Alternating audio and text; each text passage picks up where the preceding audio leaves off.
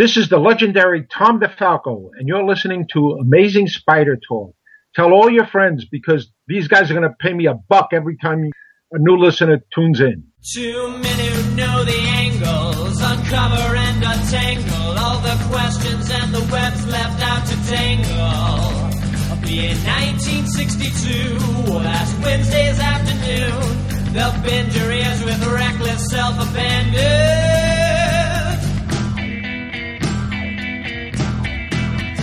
The Amazing Spider Talk. The Amazing Spider Talk. Come swing through the air, sit back and prepare for the Amazing Spider Talk.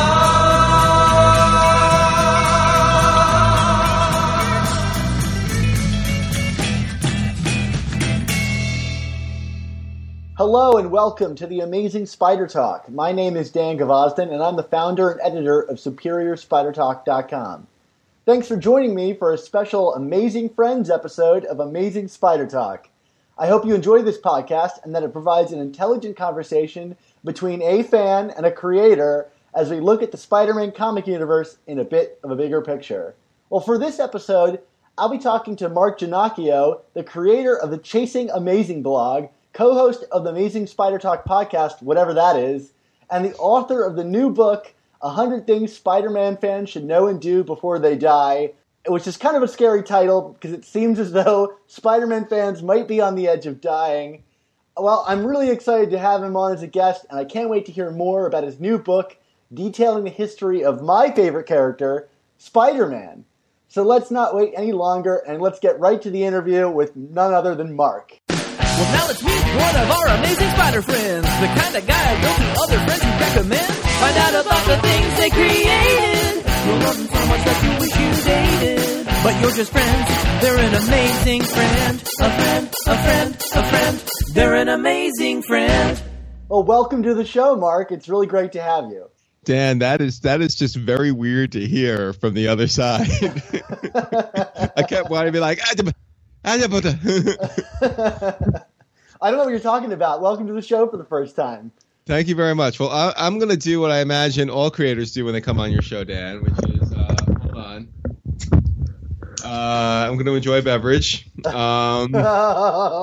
Mark is drinking some alcohol right now. Yes, it is a Sam Adams Tropic of Yuzu.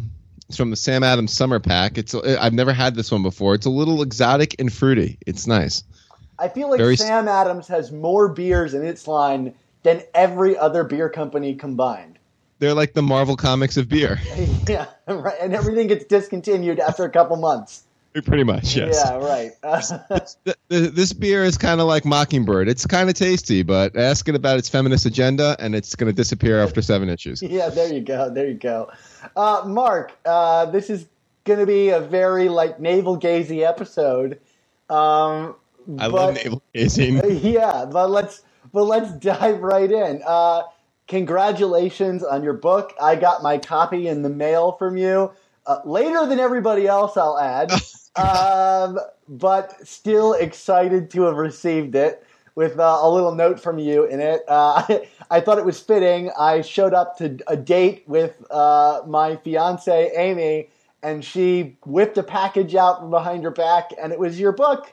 And then I spent the date looking at the book and tearing up having a beer over it while she checked her phone or something. But I hope those were tears of joy and not tears of, God, I can't believe he spent all this time and this was the net result, for shame. Oh, no, that dawning realization didn't come till much later. Oh, okay, there you go. Again, congratulations on the book. I think it's a really...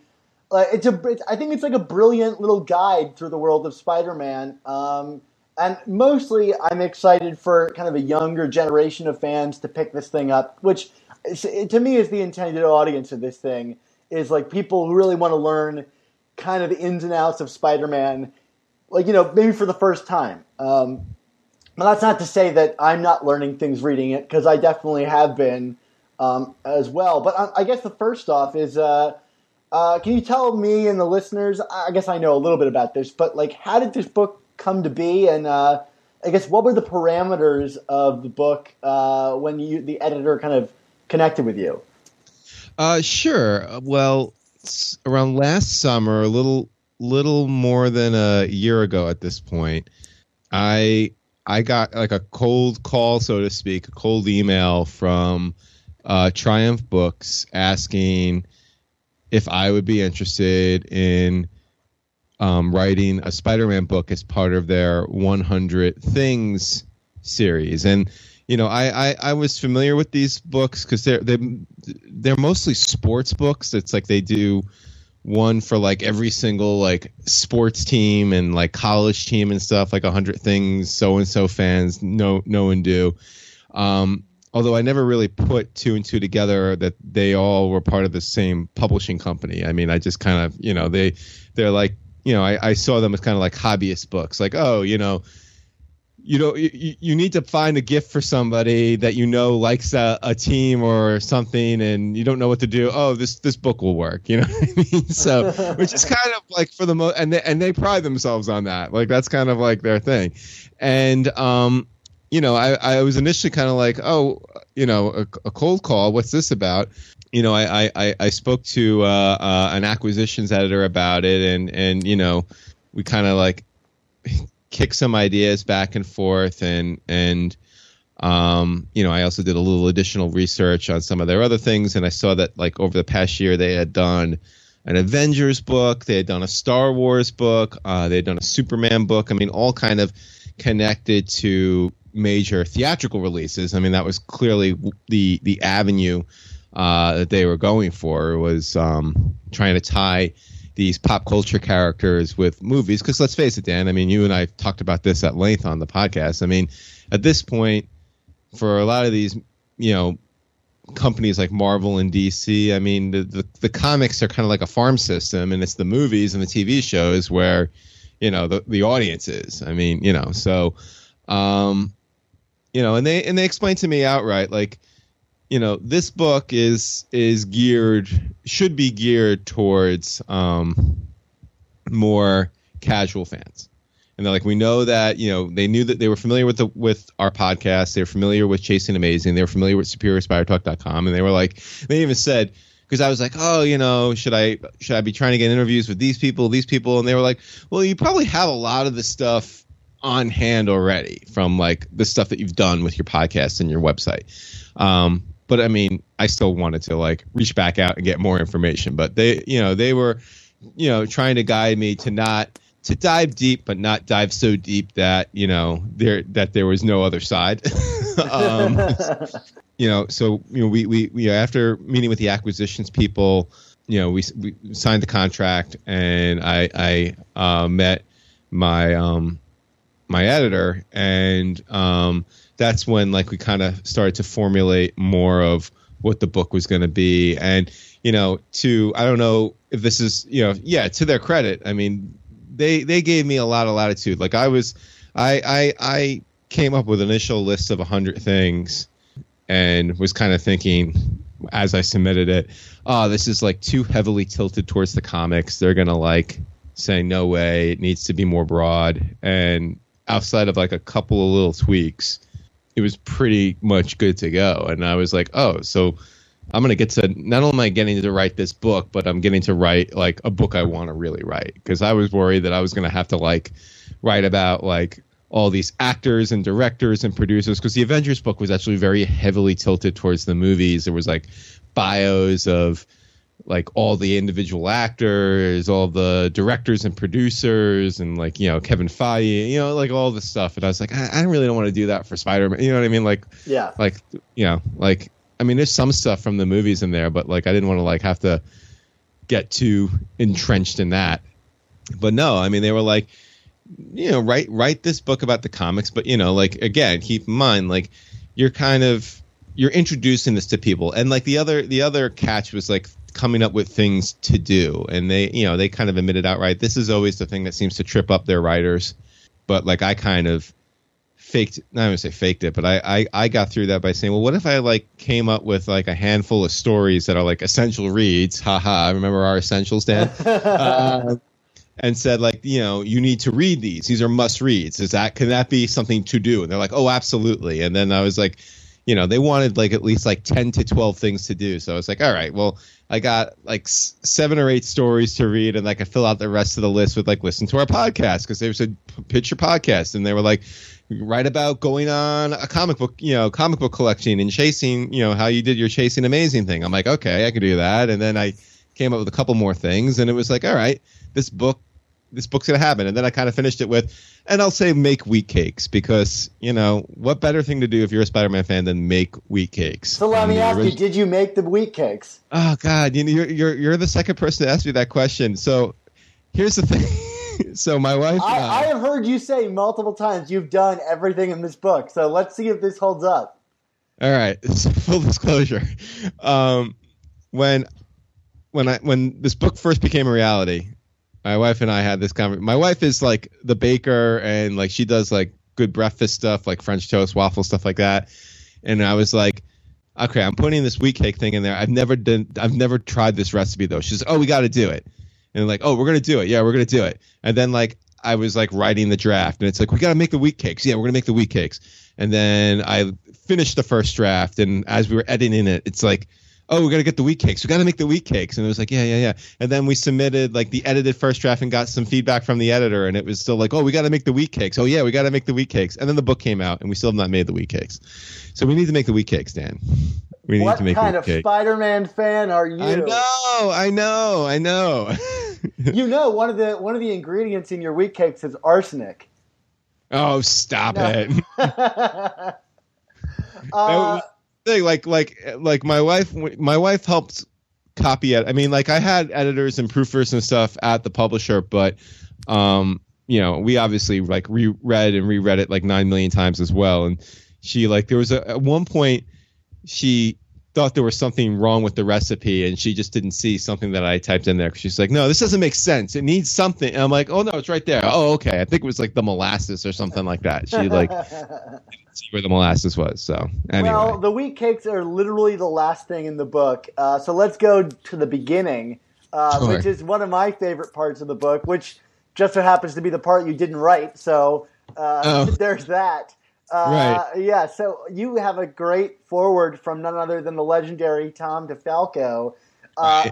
in which my favorite quote in the entire book comes forth, which is him saying, talking about our podcast, yes, it's a podcast that used to invite Ron and me on for the occasional interview, but has gotten too big and fancy for us.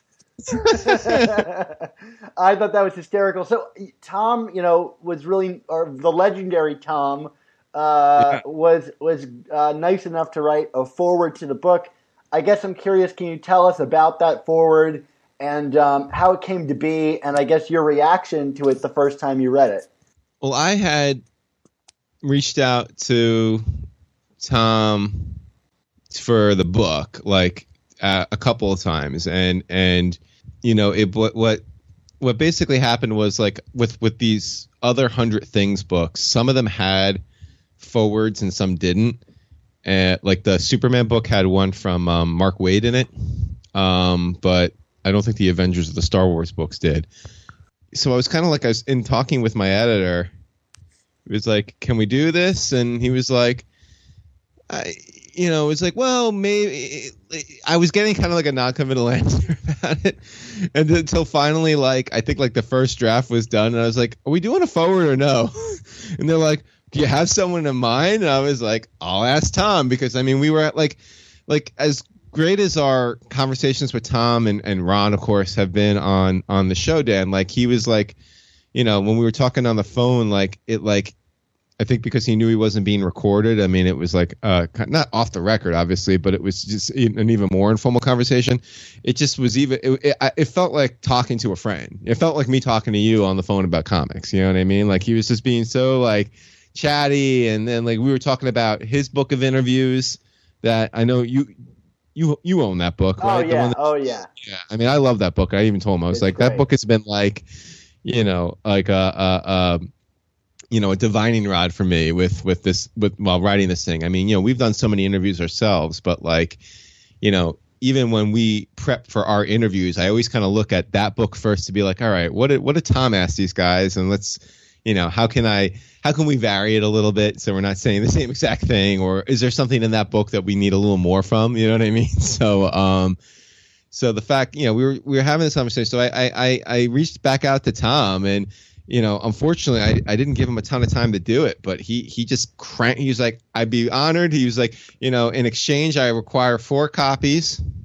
I was like, okay, exactly 4, and that's what I did. Nobody does irascible praise quite like Tom.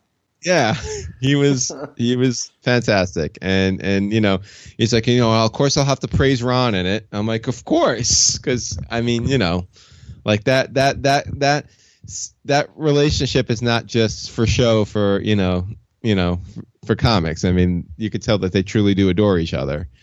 So like that just came together pretty quickly and haphazardly. I mean, but he was like more than willing to do it, and like I didn't even have to. I mean, I was like, just talk a little bit about how you know me and how you know the subject matter. He's like, I know what I'm doing. This is not my first rodeo. Even better, he gave us our own Marvel adjectival names. Of course, you're Dapper Dan, right? I am Dapper Dan, and you're Mischievous Mark. Yeah, I think that fits because you're definitely more dapper than I am. I don't know. I'm definitely the troublemaker of the two. That seems to be right.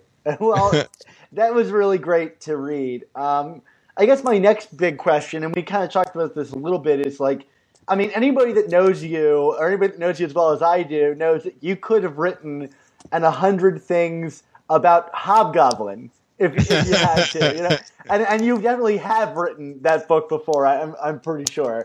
Right. It's got to be tough because not only did you have to narrow it down to 100 things, you're only doing 3 or 4 pages per thing. How did you even? Well, let's talk about just the 100 things first. How did you even begin to narrow down the 100 things? Like, what parameters did you set for yourself? Like, you have creators in there, but you only have, you have mostly writers and some artists, Ditko, the Romitas, McFarlane, but no Ramos or Friends, although Friends gets mentioned a lot. What was your kind of like deciding line on what made it into the book and what didn't? Yeah, I mean, I would have done more on creators and more artists if I had Bagley in there too. So I didn't completely but it was more tilted towards the writers, which is probably also when we talk about comics, kind of how I more tilt the conversation. But what I was trying to do was like, again, the idea was to keep this as kind of accessible and broad as possible. So I mean, first things first, it's 1 to 100, and it is ranked by order of importance. Like that's kind of which actually kind of makes it tricky sometimes because you're kind of like, your mindset is to go chronologically, especially with like a character like Spider-Man that goes back 50 plus years. But like, they were very insistent on kind of ranking this by importance, which I mean, in some cases, like when you're talking about characters and creators or storylines, I mean, like, it's kind of like the Master Planner trilogy is kind of like the story that begets everything else. You know what I mean? I was going to say it works out like kind of well chronologically too in your book. Yeah. But like, kind of looking at some of the other pop culture books that Triumph had done and then kind of using my own judgment. I mean, like what I wanted to do was kind of narrow it down based on like things that more casual fans would recognize. Like I tried to keep it like the characters I chose to focus on were mostly characters not only from the comics that are important to the comics, but like if they showed up in a movie, they made it. You know what I mean? Like I mean that's how like actually from a comic book standpoint, I like Rhino to me is not the most important villain. You know what I mean? Like but Rhino showed up in a movie. I was like, he's got to be in this book somewhere. You know what I mean? And then and the same with like creators. Like I tried to focus on creators that had contributed to stuff that not only were like big stories in the comics, but were also kind of like, got mined for other things. You know what I mean? Like obviously McFarlane, because of Venom and how Venom has been used, and also like DeFalco for all the. I mean, well, DeFalco has done so much over so many different eras. Ditto with like Jerry Conway, like Bagley because of Ultimate, and Bendis because of Ultimate. Although obviously, I don't think you would be arguing on either of those people as being important. Yeah. So that was kind of like, where I was going with narrowing it down. And then of course, like I had to make sure I put some stuff about the current movie coming out, because again, I mean, it is meant to tie in. So it's like, okay, I don't know if you could really say, it's hard to say 10, 15 years from now if John Watts is going to have the same level of impact on the Spider-Man zeitgeist as Sam Raimi did. But, he's the director of the new movie. He's got to be in the book. You know what I mean? Like ditto with Tom Holland. So one of the things that like was kind of in my original list when I pitched it was more of the Mark Webb stuff, because I was kind of like, they're going to want to like more movie stuff. So I was going to like do a profile on Mark Webb, a profile on Emma Stone. Yeah. And the editor was like, oh, there's too much Mark Webb stuff in there. I'm like, oh, great. I can take that right out. Well, speaking of which, what were some of the hardest chapters to cut when designing the book? I mean, I could see the temptation to go into every power that Peter has, and like, you have a chapter on the spider sense, but like in regards to costumes, you really only have one on the black costume, not even the red and blue one. Did you at one point have more on his various costumes or anything? Yeah, like originally I was thinking, like, should I do something on the web shooters? So I do something on, some of the different powers, some of the different. I wasn't really thinking costumes, because I was kind of like, I kind of, in my mind was like, well, I'll cover costumes when we talk about different eras of Spider-Man. Like I kind of talk about him joining up with the Future Foundation in the Spider-Man Human Torch chapter, and I kind of talk a little bit about like Stealth Spidey during like some of the Dan Slott stuff, and like but like not for nothing, I wanted to do like a whole chapter dedicated to like the loser villains.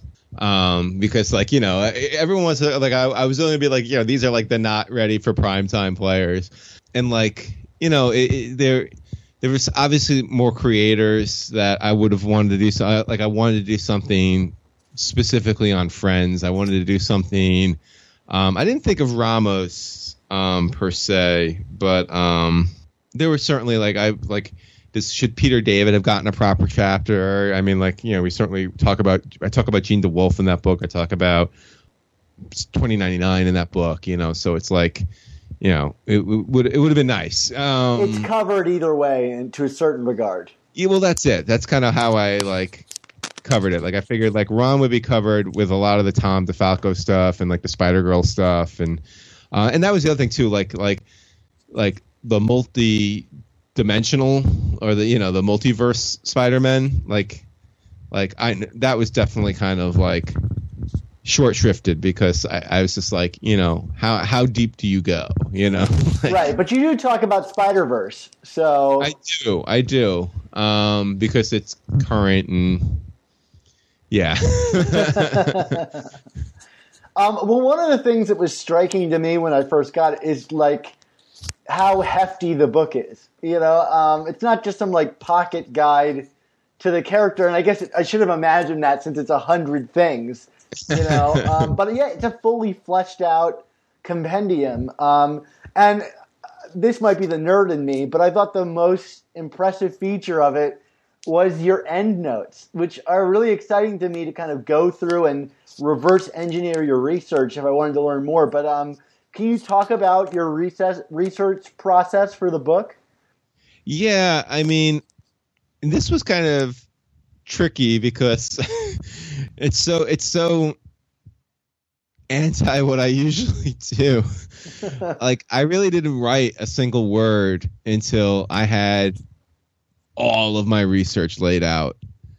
Like, usually I kind of like will go have, I mean, like, this is kind of like the old newspaper reporter in me, where like, you know, you sometimes go so far with a story until you hit a not a dead end, but a roadblock, and you're like, okay, with a phone call and you know, do I need more info on this? You know what I mean? Like, but with this, I was like, no, I want to have everything laid out. So like, I went through all of our interviews with some of those few people that we could not get on. Like I listened and downloaded a bunch of podcast interviews with them from other shows, and just kind of went through them. And like, as I was listening with jotting notes, I like, you know, probably earned frequent flyer miles at like a local Starbucks near me, where I would sometimes go and just plug in my headphones. And in fact, although there was one time I went there and like someone thought that my headphones were too loud. They're like, but they kept saying your music is loud. I'm like, well, it's not music, so it must not be my headphones.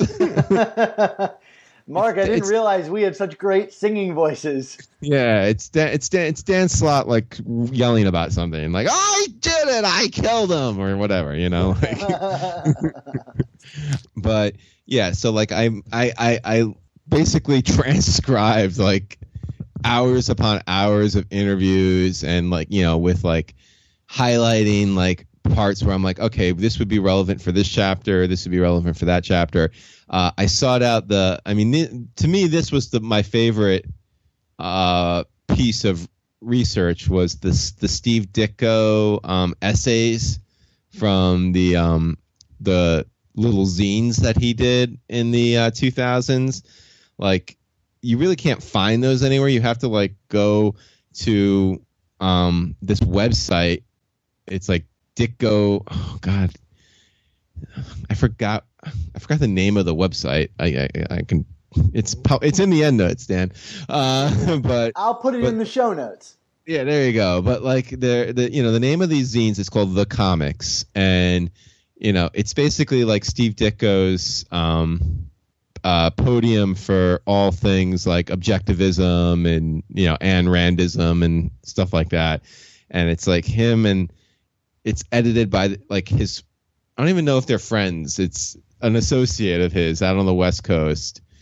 And I basically like email him, explain what I was doing, and say, you know, I'm like, I need everything that you got. And they charge you for like photocopies because that's what it is. It's not a real, you know what I mean? It's like sheets of loose leaf, but whatever. It's fine. But like, you know, kind of going through those writings, and, you know, I said to somebody else, it's not the gospel. I didn't view them as like the gospel, because like, again, it's one person's point of view, and it's completely unfiltered. And because Ditko never gives interviews, it's completely unchallenged. So like, you know, he's just like, you know, and this was a hard thing too. It was like, how much do you actually include with him, like just completely burying Stan Lee? And you know, like what a like, you know, money grubbing freeloader Stan Lee was. And it's like, well, you know, I don't know if casual people really, I mean, I touch on it, but I don't think casual people really need to know what Steve Ditko thinks of Stan Lee to that degree. You know what I mean? So it's kind of like mining through that and like the bitterness, but to actually get like some of the nuggets out of the creative process. Like the fact that Spider Sense was a completely random like afterthought, which we talked about a few episodes ago, because that just fascinated me, that it was like, you know, Ditko drew squiggly lines and Lee was like, "What's this?" And it's like, "Oh, it's a radar sense, like a bat, except he's a spider." It's great. I mean, I have a question here I was going to ask you about, and I guess maybe you've answered it, but yeah, I was curious about how you handled research on some of these kind of controversial elements. I mean, other than like Ditko and Lee's feud and who owns what and who created what, and Kirby's own assertions that he created the character, but like even just, you know, Christopher Priest and his connections to DeFalco and friends. You have a part of one of the sentences here that says, you know, friends and DeFalco say this isn't true, but, you know, how did you handle all of that research when you're getting conflicting things and popular theories and all that stuff. Yeah, I had to keep it as casual as possible. Like if I was writing for back issue, I would have done more of a he said she said thing and tried to be more scintillating about it. But I mean, because again, I mean, like the core audience are people who like are going to see a movie or have just seen a movie. I mean, do they really need to know like the fact that like, you know, JR was getting iced out by people because, you know, they thought it was like a nepotism thing, that he only had a job in the first, you know what I mean? Or like that, or the fact that like, you know, Bendis had to basically like beg Mark Bagley to do Ultimate because Bagley was just like, no, I'm done with Spider-Man. I hate Spider-Man. Like never again. You know what I mean? Like, but you did manage to work all these things in there in very subtle ways and without like really belaboring it. You know what I mean? Yeah. Like one of the big chapters that I had to pare down from the initial draft was the Stan Lee chapter, because the way it was originally written, there was a lot more about kind of Stan Lee, maybe the not so wonderful Stan Lee. Yeah. And, you know, because it was like, you know, how much do I need to honor that story? Because at the same time, I feel that is a story that gets told a lot now. Maybe it's like an overcompensation. I've always felt that way, but I'm also not an artist that worked with Stan Lee, so. Right. But that's the thing. Like because of like the level of research I was doing, like as time went on, I was just getting more and more of like that feedback loop of the anti-Stan Lee stuff in there. And, you know, like the original chapter I had for Stan Lee was like twice the length because I had so much of that in there. And I was like, you know, when I was kind of paring back, because I knew, you know, there was a target word count and I was over it. I can't imagine that, Mark. Right? I know. I'm not remotely verbose enough to be over the word limit. That was one of the areas I trimmed back because it was like, again, how much do people really need to know this? And you know, kind of on a personal level, like I agree with you, Dan. It's like how much of this is like now just like people just beating up on the guy because they feel he got too much credit years ago. Like, I mean, as much as I love the Sean Howe Untold Marvel comic story, like I feel like both Stan and Jim Shooter just get savaged in that book, and I'm like, come on, you know, like, yeah, you know, like we get it. The people you talk to didn't like them, you know, but yeah. One of the things I love about this book is the totally unauthorized on the cover. Yeah, that's totally Triumph. I had nothing to do with that.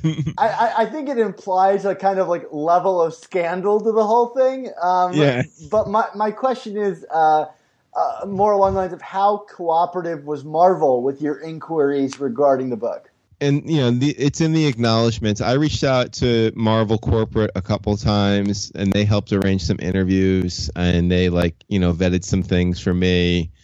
You know, so they were good sports about it. I mean, you know, I shouldn't say I don't think. I know that because it's not an official, like, Marvel sanctioned product, they can't necessarily, like, promote it in any way, in any meaningful way. But they were helpful and like they understood the mission of what I was doing, and you know they Dan, whether or not they've ever come on our show or not, I mean these people in Marvel HQ, they know about us, they know who we are, they know what we're about, they know that we're fair. So like there was not a lot of like, you know, hand wringing to get some interviews. Like I talked to Axel Alonso for this, I talked to Tom Brevoort about this, tried talking to Dan Slott. But he was writing Dead No More, so he didn't have time. That's too bad. I know. Yes. And you know, but like, and I mean, they were very cooperative. I mean, you know, in terms of from a corporate level, and I appreciate them for that. And I did thank a couple of them in the acknowledgments because they were good sports about it. So that's cool.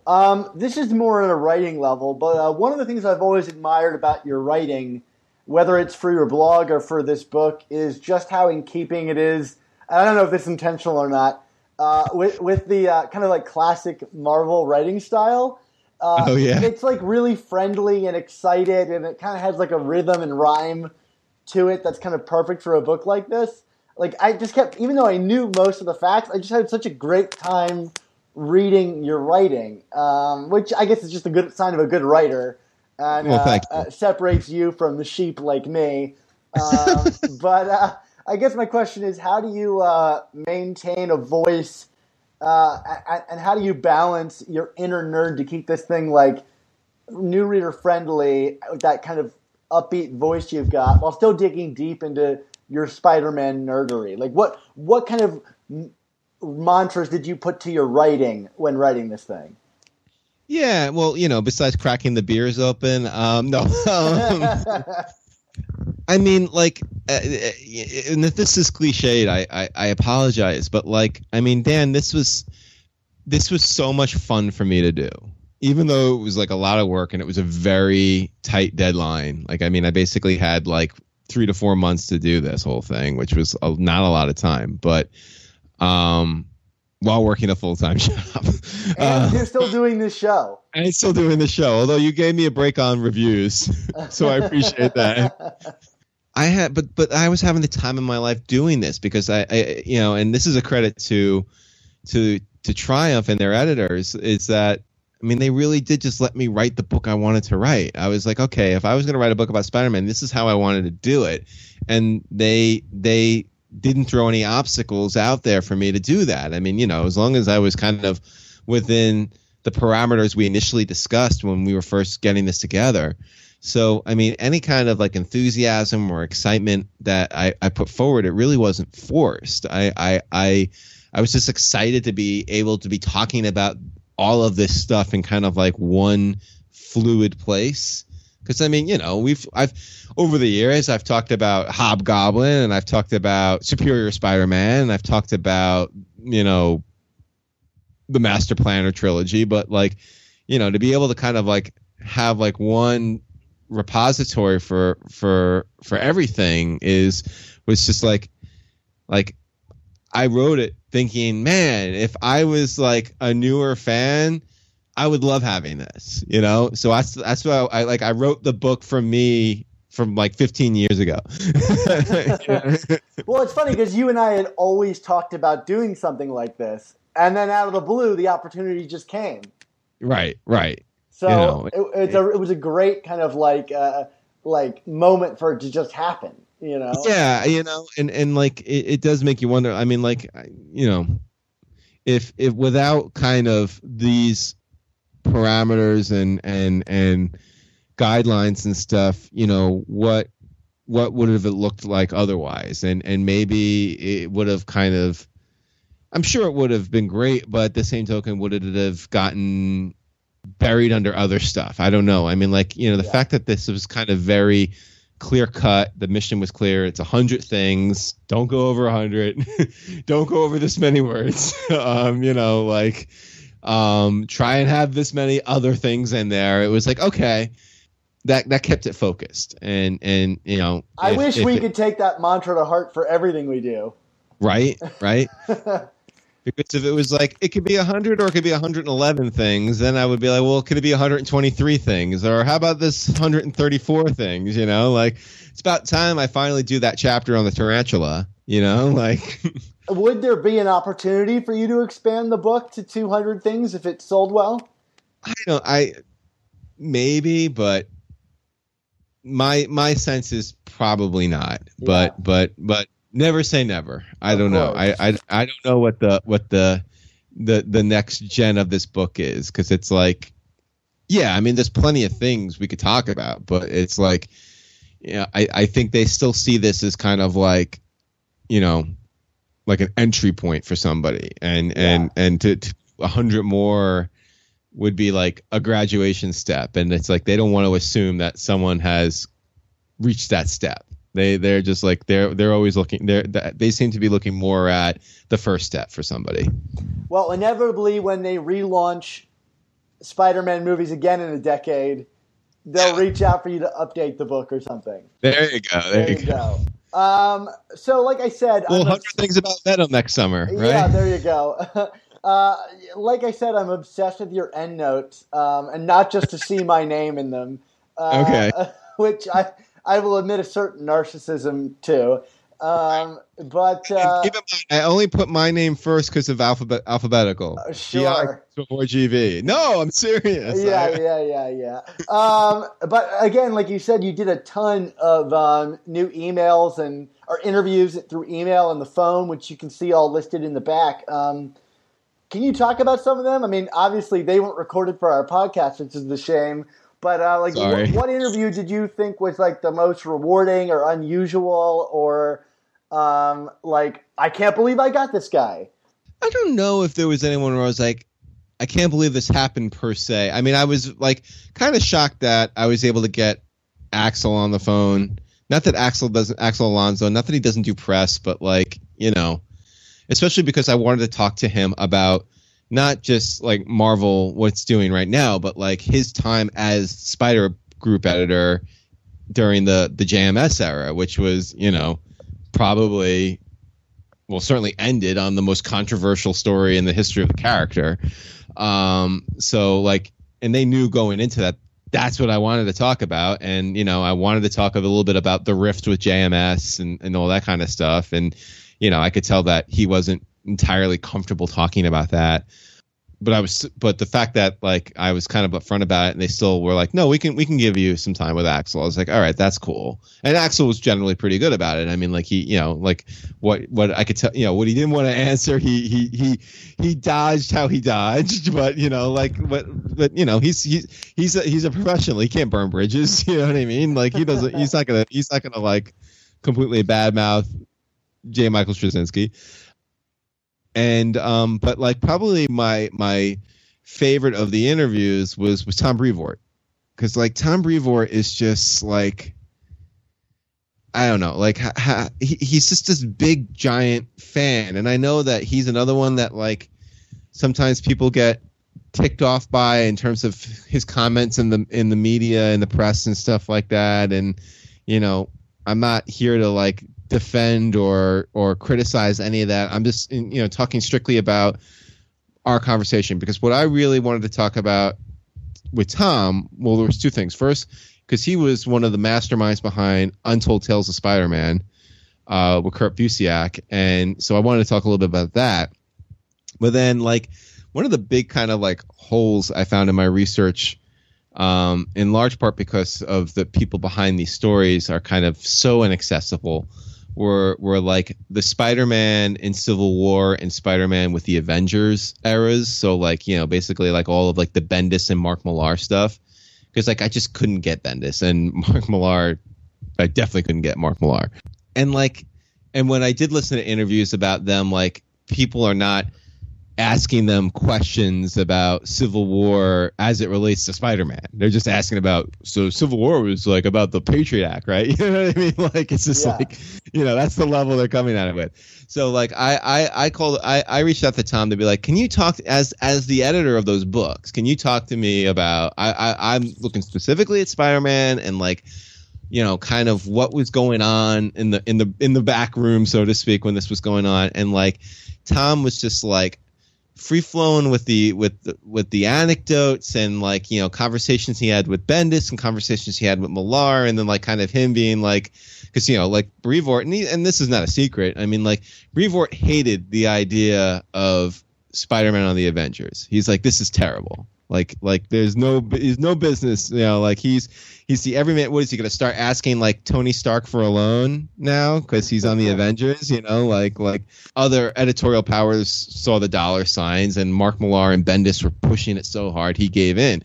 So like I liked how like Brevoort kind of couched things with like, so here's what happened in the back room, but also this is what I was thinking, you know, like this is crazy, this is awesome, this is like, you know, like what is Bendis doing, you know, like I loved like this anecdote he threw in there about Norman Osborn kind of becoming the big bad of the Marvel universe. He was like, you know, the conversation he had with Bendis was that they wanted to do something where every hero in the Marvel universe could be Spider-Man for the day, because now they know what it's like to have like a villain like Osborn who was just so powerful and made them feel so helpless and like losers. And like that was part of the pitch, was like, we want all the Avengers to be like Spider-Man. That's why we want Osborn to be the villain in like Secret Invasion and then in like Dark Avengers and Siege and all that. And I was like, that's a really cool like little story. I don't know if that's like a total game changer, but I just liked that like perspective on it. So I don't know if that ever really was reflected in the comics. Yeah, well, that's what they were going for. Yeah. Well, that's crazy. Well, that's cool. I'm learning a lot while reading the book. I mean, like every time I think I know everything you've written in there, I discover something new that I didn't know about. But I'm curious for you. There were so many Spider-Man comics, movies, and toys, etc., to dig through. What were some of the hardest details to lock down when you put this book together, and what elements of Spider-Man's history and et cetera, did you feel a little shaky on going into this? You've been really reinforced by doing this process. I mean, we've talked about this on the show. I have a lot of blind spots with like the animation stuff. So like I kind of cheated. I just kind of dedicated 1 or 2 chapters to like one to Spider-Man 67 and then the other to like all the other animation. But like, as part of doing that, like I sat down and like I binged on the 90s series. I binged on Spectacular. I watched some of like the newest series and some of like, well, then there's like the Doogie Howser CGI series. I watched a couple of that. I was like, all right, we're good on that. So like that was kind of coming, but at the same token, like I didn't realize how great Spectacular Spider-Man was, like the animated series. I thought like that's one of the better non-comic book representations of the character. In terms of like comic book history, I mean, what's kind of surprising is the least amount of information is from like the 2000s. Like the JMS into Brand New Day stuff. Brand New Day was covered because even though we haven't talked to Dan Slott, we talked to like everybody else, and like I feel like we have a good picture of what the writers' room was like at that time. Yeah. From like talking to Guggenheim and I talked to Zeb Wells a bit for this, and talking to what's his name, Joe Kelly. Like I didn't feel like that was a blind spot. But yeah, like everything from like Reboot Volume 2 on to Brand New Day was kind of dark. And I talked to Howard Mackey a bit about Volume 2, and like I don't even know if he remembers anymore what was going on at that time. He just like blacked out and woke up with JMS writing the book and was like, what just happened? Yeah, like I kept trying to bait him with like, and I know he's friends with John Byrne, so like I knew he wasn't gonna like throw shade at John Byrne, but I kept trying to bait Howard with like, so when Byrne was like, basically rewriting Spider-Man's origin so that he owned a laptop instead of a microscope, like that was the big change. That was the revolutionary difference. Why did Aunt May come back with a bomb in her brain? And Howard's just like, I don't know. Let's talk about the Clone Saga. I'm like, this is like the first time like someone was actually like, no, I want to talk about the Clone Saga. People rag on the Clone Saga, but they've not read Volume 2. Right, exactly. Right. One of the things I found myself thinking while reading your book and realizing that I know a lot of the obscure details you reference just off the back of my hand is, damn, I have relegated way too much of my brain to knowledge of Spider-Man. Did you feel that way while creating the book? Yeah, maybe a little. I mean, I don't know at what point any of this is useful outside of like, well, I got to write a book, so that's useful. But, In a weird way, this book is kind of like giving the okay stamp to all of your life choices. Yeah. I mean, someone was saying like, someone was asking me about the chapter with the, where I kind of go on the guided tour of New York. And they were like, oh, is it kind of weird to like, you live in New York to kind of see all these things that show up in the comics. I said, I don't know if it's weird. I said, I'm sure my wife thinks it's weird when we go to the Museum of Natural History. And I'm like, well, this is where Stegron attacked Spider-Man with the dinosaur exhibit. I was hoping you would include the Mindworm house. Oh, the Rockaway Beach house? I almost did. And then that was cutting room floor material. Yeah, well. Yeah, Mindworm, that villain everybody loves. Yeah, he's great. It's terrific. It's a great bathing suit. Well, I guess that's really it for me. But so I just wanted to say congratulations again. And now I'm obligated to ask you, now that you're a published author on a book about Spider-Man, what does it mean to you that you've got a book that, despite being totally unauthorized, is going to influence a whole new generations of fans who are learning about Spider-Man for the first time? Man, we've asked that question so many times, and I've heard people kind of, well, some are kind of like, yeah, whatever, it's cool, but then there are people like Ron and others who kind of get taken aback by it, and I'm definitely in the latter camp right now. I'm kind of taken aback by that question. I mean,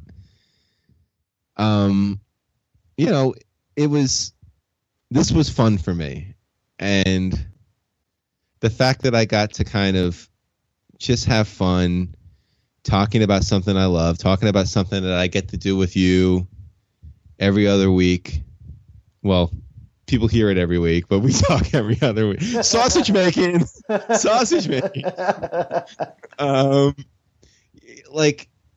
It's when I started doing Chasing Amazing in 2011, I mean, it was at that point, that was kind of at the peak of blog to books, and, in some ways, I still haven't really gotten to tell that story in full about, the story I was wanting to tell when I started Chasing Amazing, which was how does one man go on a crazy quest to collect comics? But, at the same token, I never thought that I would kind of evolve or emerge as not an expert, but a voice of authority on Spider-Man, and the fact that it's because of working with you and doing some of the stuff at other sites that I've done, the fact that I can say I was able to do that now. I mean, it goes beyond what I dreamed of doing. I mean, I've always wanted to write, and I've loved Spider-Man, but I never really thought that those two things would ever be useful together. So it's kind of amazing, and I wouldn't trade it in for anything. So thank you for asking me that. Oh, you're welcome. I had to. Obligations of our show. We have standards. Well, great, Mark. It was awesome to have you on this podcast. I hope you'll come back sometime soon. Okay, we'll do.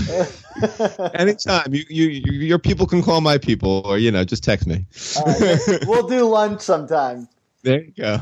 Perhaps at my wedding in 2 weeks. Ooh, yes. There we go. I will have to toast you. I will toast you with a non-alcoholic beer for Peter's sake. There you go. There you go. Somebody spiked the punch bowl. No, Drug Pete. Hashtag.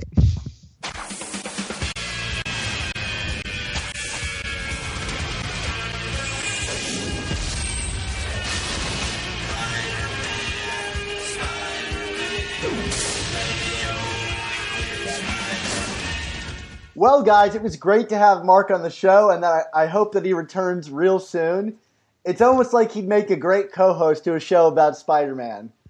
Well, anyway, of course, you can find all of our new Amazing Spider Talk and old Superior Spider Talk podcasts over at SuperiorSpiderTalk.com, or find us at Apple Podcasts, Stitcher, Google Play, and YouTube by searching for, you guessed it, Amazing Spider Talk. And if you do end up subscribing, which you undoubtedly will, you should leave us a rating and a review, and we'll be sure to read it on the air. And also, don't forget to vote in our Essentials survey, which is now live on SuperiorSpiderTalk.com. If you click on the banner, we want to know what 10 Spider-Man comics you consider essentials. Mark, I just noticed you lingering around in the room, so I guess I'll ask you one last time. Where can we follow you on the internet and pick up a copy of your book this week? Oh, man. Like, you really took this way too far, Dan. I mean, this whole I'm a guest thing. Anyway, you can find me on Twitter at ChasingASMblog. And you can find my book on triumphbooks.com or on Amazon or barnesandnoble.com or all major book retailers. It's officially coming out June 1st. I don't know if this podcast will drop before or after then, but like that is like you can actually allegedly walk into a bookstore then and see it in the store. And if your local comic book shop doesn't carry it, ask them to carry it because it was in Diamond preview, so they are distributing it. So send us pictures if you see it in the wild. Yeah, definitely. And if you want to talk to me about the book on Twitter, hashtag it 100 Spider-Man because that's branding, Dan. And also, if you have a book and you got it from Amazon yet, you got it through Amazon, leave a review on Amazon for me. They'll help the searchability of it. To answer Zeke's question to me, no, I'm not desperate for reviews. I just it's just all about marketing it, Zeke. He sent me this. He seemed very concerned because he hadn't reviewed it yet. And he was like, are you like really desperate for reviews? I'm like, well, I'm not desperate, but if you want to review it, you can review it. I won't say no. It's kind of like what we say on this website, on this podcast all the time about reviewing our show on iTunes and Stitcher and Google Play. And of course, also, I know there's some people who ordered copies that are not in the New York area and want to get like a signing or an inscription from me. If you tweet me or reach out, if we're Facebook friends, if you reach out to me on Facebook, I will send you information on how I can send you an inscription. So very cool. Yes, I've already done 3 of them, so it can be done, people. Dan, where can we find you on all these things? Oh, you want to find me in general, or? Yeah. Well, where can we find you for the next 2 weeks as a single man? Yeah, you can find me on Twitter at Dan Gavosden or my Spider-Man account at SupSpiderTalk. We're probably going to be taking a little bit of a break on the podcast because I'm going to go get married and then spend a week doing honeymoonish things. And as you can imagine, that's probably not going to include talking to Mark through Skype. Although I'll be talking to you in person, Mark, because you're going to be in my wedding. Yes. But what a weird thing this world has conspired to make happen. I got the hotel and everything. Two strangers from the internet. Yes. So there you go. We will be meeting for the 3rd or 4th time. And yeah, it'll be a very high level of friendship, I guess. Yeah, well, I get to meet your family. I'll get to meet, it's going to be great. Yeah, it'll be really fun. Anyway, so expect a brief hiatus on the show, but you can always find our writing over at SuperiorSpiderTalk.com, which I'll be keeping up with. Perhaps not on my wedding day, but every other day I'll be posting things. So there you go. Keep an eye there. Now, go on your honeymoon, Dan. Are you going to be staying at like a hotel that the Puma owns, or? Yes, I am. And eventually, we're going to go. The Puma is going to conspire to make me break into someone's house on his behalf before I turn around and realize what he was doing and disavow any friendship with Mr. Fireheart. There you go. There you go. Thomas Fireheart. Can't trust him. You cannot. You cannot. Say, oh, yes, there's a deep dig you pushed on me, and I rose to the challenge. There. Congratulations. There you go. I've been reading a lot about honeymooning in Spider-Man comics to prepare, because that's how things work, right? Yes, but remember, if Mephisto comes, just tell him to go away. Yeah, I will. I hope my aunt doesn't get shot. Oh, God. Well, it depends on the ant.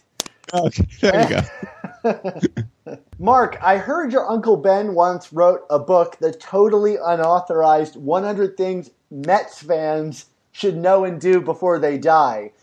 Was he able to complete the list of 100 before he died? Well, one of the things that, Uncle Ben, passionate Mets fan. I'm a passionate Mets fan, and the Mets are kind of like lovable losers, or maybe not that lovable, because one of the things that he wanted to do was he wanted to streak on the field during the 7th inning stretch, and Uncle Ben, he wrote the chapter on how to do it, but he had not done it yet, and kind of like me with the wheat cakes. He was really upset that he never got to do this. So, we were at a game. The Mets were down like 11-1 in the 7th inning, and they started to rally though, and the Mets had cut it to 11-8. And the bases were loaded, and Mike Piazza, the big, star catcher, Mr. Clutch, came up to bat. He, fastball down the middle of the plate. Piazza hits a high fly ball. Bases are loaded. If they get the 4 runs, they're going to complete the comeback. They're going to be up 12-11. And Dan, I don't know why, but at that point, Ben decides he's going to start streaking because he ran into the field. As the ball was still in play, the play got nullified. It was like fan interference, and Piazza was called out. And, the inning was over. And, you can imagine how the fans responded, Dan. They were throwing batteries at him, and the security was tasing him. So, yeah, he died because, he got batteries thrown at his head. But he did get the streak, and I asked him as he was, writhing on the ground dying. I was like, "How does it feel, Uncle Ben? You finally got to do all 100 things in your Mets book." And he said, "With great podcasts must also come amazing spider talk."